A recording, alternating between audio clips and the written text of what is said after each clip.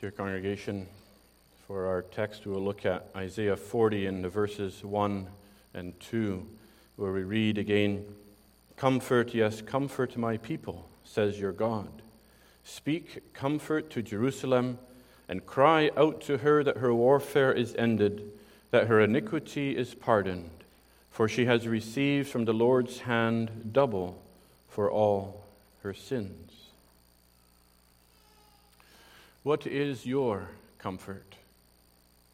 What is your only comfort when everything that you own in this world can be washed away, as in those storms we heard of this morning on the East Coast? What is your only comfort if you are to be taken away from your family, from your home, from your work, and put in prison for 14 years like John Bunyan? What is your only comfort even if you own half this world and yet you know your life is about to end? What is our comfort in life and death? That's the question that this catechism asks as we start looking at the catechism again. And that this first question asks this important question: what is your only comfort in life and death? Now, this question is an introduction to the Heidelberg Catechism, and it summarizes what the rest of the Catechism will speak of, that comfort that God gives to His people through Jesus Christ. We know that almost everything in this world will end. Our lives will end, everything that we have, but we know that God's Word endures forever. And it is through that we can look beyond this life into the next. And so our theme for this afternoon is our only comfort in life and death. And then we see firstly that this is a comfort that God speaks to us, that God speaks to His people in their need. Isaiah 40 verse 1 says, "Comfort, yes, comfort my people." Now, if we think of what comfort is, some people might think that comfort might be to be comfortable, to be sitting in a comfortable chair, to be sitting in comfort at home with everything that you need. But that's not comfort. That's being comfortable, in a state of comfort. But a second way to look at it is contentment. Contentment in a situation. Comfort is bringing contentment into a situation where you might not be comfortable at all. And we know that when someone's grieving, we come to them and we speak to them. We try to speak comfort into their life. Even though we can't take away that pain, we can't change what has happened, but we can bring comfort to them in the circumstances. And here God is speaking to Isaiah to go tell his people Israel, "Comfort my people. Speak comfort to Jerusalem." And you say, why was this necessary? Well, God sends this message to Israel when they are in captivity in Babylon, when they're sitting in captivity. If ever they needed comfort, it is here. This is where God comes to them. And that's what Isaiah here is picturing. God had punished Israel for their sins. We know how first Assyria came and took some of them captive, and later Babylon took the rest of them and Judah captive and took them to the land of Babylon in exile. Their cities had been destroyed, their land, their armies had been decimated, and now they're sitting there, hopeless, helpless in the enemy's land. And yet God did not forget them. And He sends His prophet to comfort them. And so it is for you, that God sends His word to comfort you in the midst of your afflictions. And He says, speak comfort. Speak to their heart, to encourage them, to give a measure of contentment there in that situation. Remember what Paul said in Philippians 2, if there be any consolation, any encouragement in Christ, if there is any comfort of love. And that comfort and that encouragement is needed most by us when these circumstances are real, when we are in trials. And the Catechism here refers to that comfort regarding our salvation, our comfort in life and death. A comfort that extends just beyond what this world can offer for both body and soul, because we struggle in body and soul. And Isaiah 49 verse 13 says, He will comfort, He will have mercy on His afflicted people. But many people don't want this comfort. Not everybody is looking for this kind of comfort. Even Judah, when they were still in the land of Canaan, they didn't want God's comfort because they were content to live their own life and to go their own way. And even when the Syrians attacked them, they didn't seek God for help, but they went to another army, to the Assyrian army, to try to get help. And they didn't worship God as they were supposed to. They had many idols. But even after God punished them here, even after God took them to exile in Babylon, many of them did not seek God. Many made themselves comfortable in Babylon. Many merged into that culture and tried to enjoy that life as best they could. And they lost their identity as the people of God. And we can understand if we try to evangelize unbelievers that if we say, well, we want to speak to you about the Lord Jesus, about the forgiveness of sins and of the comfort that He gives, that very commonly the answer is no thanks. I don't need that. I don't want to hear about it. There is no conviction. There is no need for that comfort. And if we don't see our misery, then we don't need God's comfort, spiritual comfort. But among those Israelites living in Babylon, there were those who were not happy. In Isaiah 40 verse 27, as we read, they said, "My way is hidden from the Lord, and my just claim is passed over by my God." They sit there feeling forgotten by God. And it's understandable. It says they could not even sing the praises of God anymore. They were so discouraged, so distraught. They've been separated from the promised land, from the temple, from the presence of God. They can't worship Him the way they're supposed to anymore. And they have no hope left in themselves. And they have no army left to deliver themselves. And so they need help from somewhere else. And so you could say they're in that state of misery because of their circumstances. They need this comfort.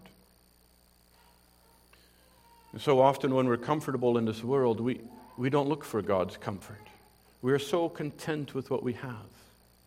But when our lives get filled with trials and with afflictions, when the consequences of our sin hit home, when the corruption of the world seems to roll over us, and these all begin to take effects on our lives, but especially sin itself results in the loss of communion with God. Since Adam sinned in paradise, we've been cut off from that communion. And here the Israelites saw no way back. And so often we can find ourselves in this position, feeling alone, exiled, almost forgotten of God, looking for comfort, comfort that a world cannot afford. But God is faithful, and He reaches down here to the Israelites as He does to you, and He says, "Comfort, yes, comfort my people. Speak comfortably to Jerusalem." And He said this to them while they're still sitting in captivity, while many of them had no desire to return, and others mourned without hope. And even those who longed for God, in Isaiah 49:14 says, "God has forgotten me." And in this chapter they say, "God, my way is hidden from the Lord." It seemed impossible that God would give them comfort. But in the second place, we see the comfort that God supplies. Not only that God speaks, but He supplies. He told Isaiah, and that for God's people to come through the union with Christ. God told Isaiah in verse 2, "Speak comfortably to Jerusalem, cry out to her that her warfare is ended and her iniquity is pardoned." God comforted them. How? By showing that He was still their God, and they were still His people. And because of that, there's an end in sight, an end to their trials. The comfort you receive comes by knowing that you belong to the faithful God and that you're united to Him in Christ. And that's why the Catechism here explains so beautifully in Lord's Day 1, what is your only comfort? That I am not my own, but belong to my faithful Savior, Jesus Christ. Israel here thought God had forsaken them. But God comforts them by showing that He is still their God. They belong to Him. And when they sat there and looked at the armies of the Babylonians around them, they could say, "I do not belong to them. They might hold me for a while here, but I belong to God. I'm not their property." And when Israel looked at the idols that they used to serve, or the idols of Babylon, they could say, "We do not belong to them. They cannot help us." And so God comforts us when He shows us that we are not our own, that we no longer belong to ourselves, no longer ruled by our own sin and the power of darkness, that our own eternal destiny is not in our own hands. And the basis for this comfort lies in the reality that I, with body and soul, in life and death, am not my own, but belong to my faithful Savior, Jesus Christ. I belong. I've become the property of Jesus Christ by faith, united to Christ by His Holy Spirit. That is the only place where this comfort is found. And if we are not united to Christ by faith, then this comfort is not ours. But it provides a comfort and an encouragement, because then there's an end in sight. And then we see that the reality of our life, the circumstances in which we live, it doesn't determine who we are. The comfort provides a contentment, even though the circumstances that we are in are not pleasant, but that God has a promise and an end for His people. And God supplies that comfort that we belong to Him now, even this very moment, those who believe in Jesus Christ. And that gives comfort, because then we can say to all the sins that remain in our hearts, I do not belong to them. They might hold me captive like the Babylonians for a little while. They might torment me, but I'm not their property. When I look at all the treasures and the pleasures of this world, I say I do not belong to them, because they cannot help me. They cannot give me this comfort for life and death.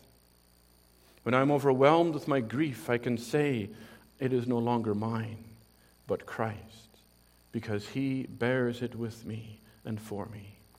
Then my joy even is no longer my own, but Christ gives me His joy. And the guilt of my sins are no longer mine, but Christ has carried them away on the cross. That my life is no longer my own, but it belongs to Jesus Christ, who leads me day by day. And then even if we must face that last enemy of death, when we cannot see our way through that hour of darkness, we can say, I belong to Jesus Christ, and He will carry me through. God supplies this comfort through that union with Jesus Christ.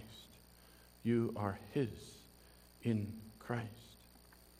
But then He also supplies that comfort in the pardon of sin.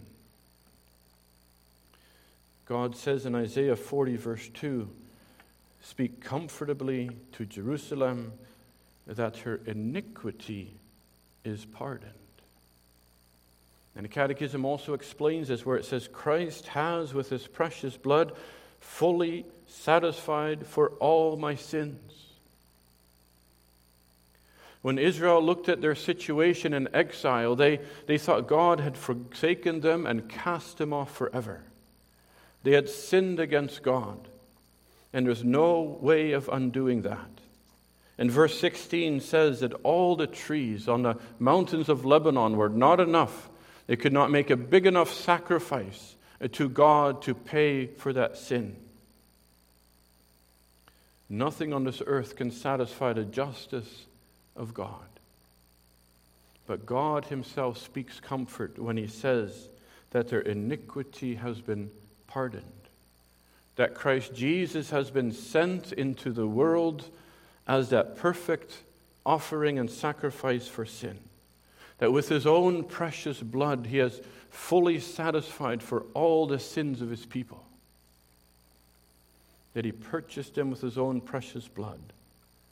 That as Paul says, even while we were yet sinners, Christ died for us. There your iniquity has been pardoned. There the blood of Jesus Christ cleanses from all sin. There it says if we confess our sin, he is faithful and just to forgive us our sin and to cleanse us from all unrighteousness.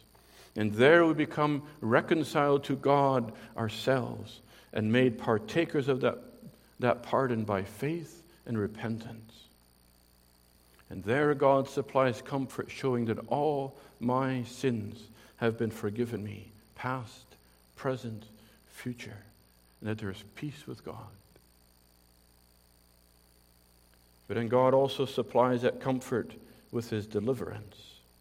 Not only is there peace through the Lord Jesus Christ, but God also supplies comfort knowing that sin has no more dominion over you. He says in verse 2, her warfare is ended.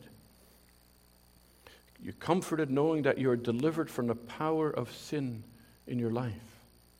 That through the Holy Spirit, that remaining sin is being purged out. That you will not serve sin or your enemies anymore. Christ has come as that great deliverer with that strong arm to save, as verse 10 says. Christ who has destroyed the power of the devil and all the power that he had. That if you belong to Christ, you're delivered from that dominion. And by his Holy Spirit, he renews our minds and our will to be able to be willing to do his will. We become the property of God, delivered from slavery like Israel was initially. And here also they would eventually be delivered from Babylon again to return to their homeland.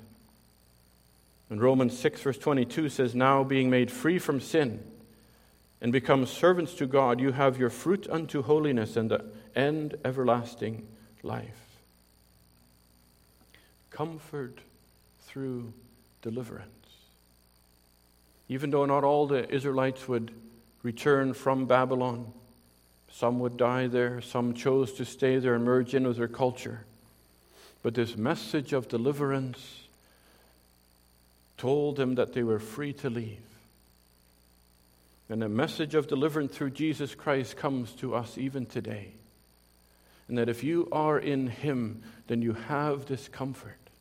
And if you are not yet in Christ, he still says that pardon and that deliverance is there for all who call upon the name of the Lord. And last comfort supplied is the preservation. God supplies a further comfort by preserving his people. 1 Peter 1 verse 5 says, you are kept by the power of God through faith unto salvation. God calls them his people. Even though they still sat in exile in Babylon, they did not know when or how they would leave, but eventually that time would come when Cyrus would make that decree and they would be able to go home. God gives them this promise that they will be delivered. And so often God's people can be filled with doubts and with fears. We can feel so defenseless in this world. Our sins attack us. The world assaults us. Our own weakness and doubts can overwhelm us. But God preserved Israel, even in captivity. And now Christ, and the Catechism also explains this, so preserves me, that without the will of my heavenly Father, not a hair can fall from my head, yea, that all things must be subservient to my salvation. Christ preserves the people for whom he has died. He purchased them with his own blood. And he says in John 10, verse 28, they shall never perish, neither shall any man pluck them out of my hand. Christ will not lose a single one of his people. That is why you can put your trust in him today. He will bring you safely home, safely through the valley of the shadow of death, safely through this life, safely into his eternal home in heaven. So in this life, no affliction, no trial, no joy, no sorrow is outside of God's control. That even the most difficult circumstances are so directed by his sovereign hand that not a single hair can fall off your head without his will. Do we believe that? To comfort knowing not only that God will deliver you, but even more that God is with you now, with you in this current situation. Isaiah 43 verse 1 says, when you pass through the waters, I will be with you. And though the rivers they shall not overflow you, all things subservient to your salvation in Christ. See, even this exile for the Israelites was used to cure them from their idolatry, not to destroy them forever. The exile was subservient to their salvation. That means every trial, every affliction, every joy and blessing all serve toward one goal for God's people. That is your salvation and the eternal rest and comfort that awaits. And that leads us to our last thought, the comfort that God applies. An important part of this comfort, and here again the Catechism so beautifully writes it, that by his Holy Spirit he assures me of eternal life. Just like God sent this message to Israel in captivity, God sends his word in his Holy Spirit. He sends it to convict us of sin, of righteousness and judgment. Judah in exile, Ezekiel 33 verse 10 says, if our transgression and our sins be upon us, and we waste away, and then how then shall we live? How can we survive? How can we continue like this? But when God holds out this comfort to you, and you hear of that deliverance, of that forgiveness of sin, of that constant faithfulness of the Lord Jesus Christ for sinners like you and me, then we are drawn to the Lord Jesus Christ. Then we can look up to him who was hung on the cross for the sins of his people.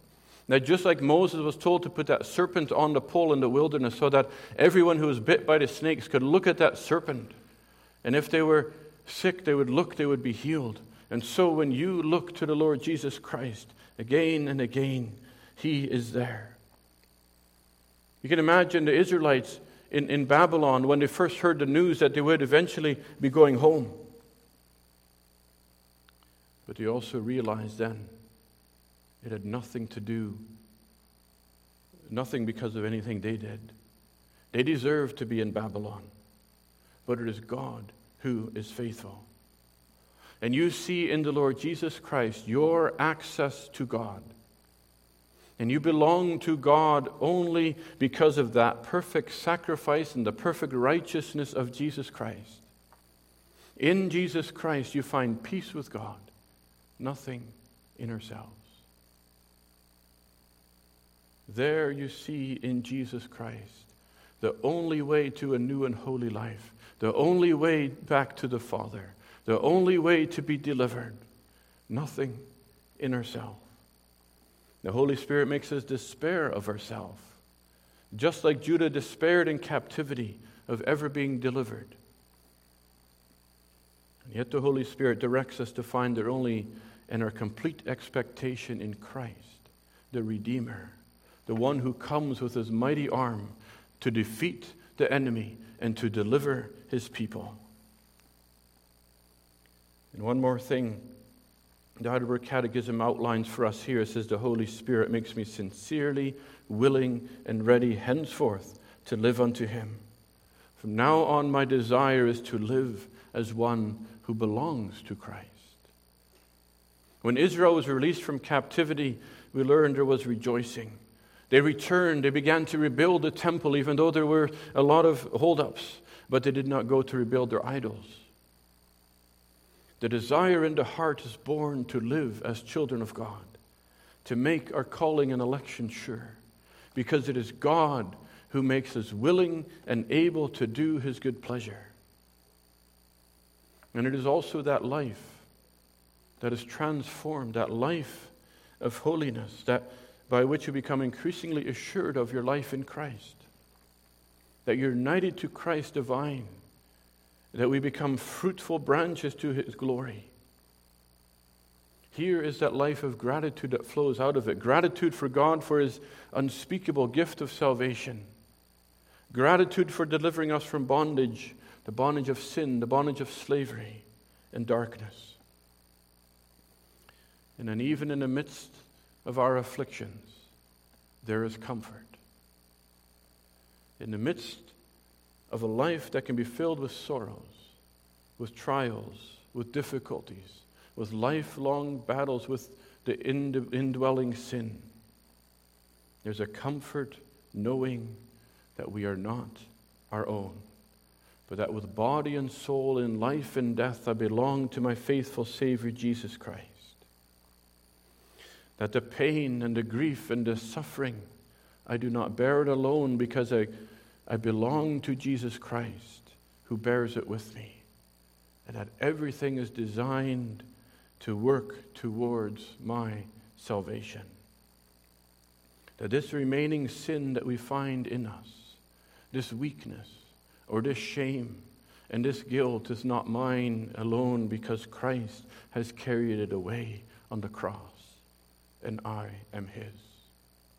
And this life, whether in health or sickness, in riches or poverty, is not mine, but I belong to my faithful Savior, Jesus Christ, whom I live to serve. Can you say that today? Is that where you find your hope and comfort? The Lord came to his people in exile, and he said, speak comfortably to Jerusalem. Cry out to her that her warfare is accomplished, and that her iniquity is pardoned.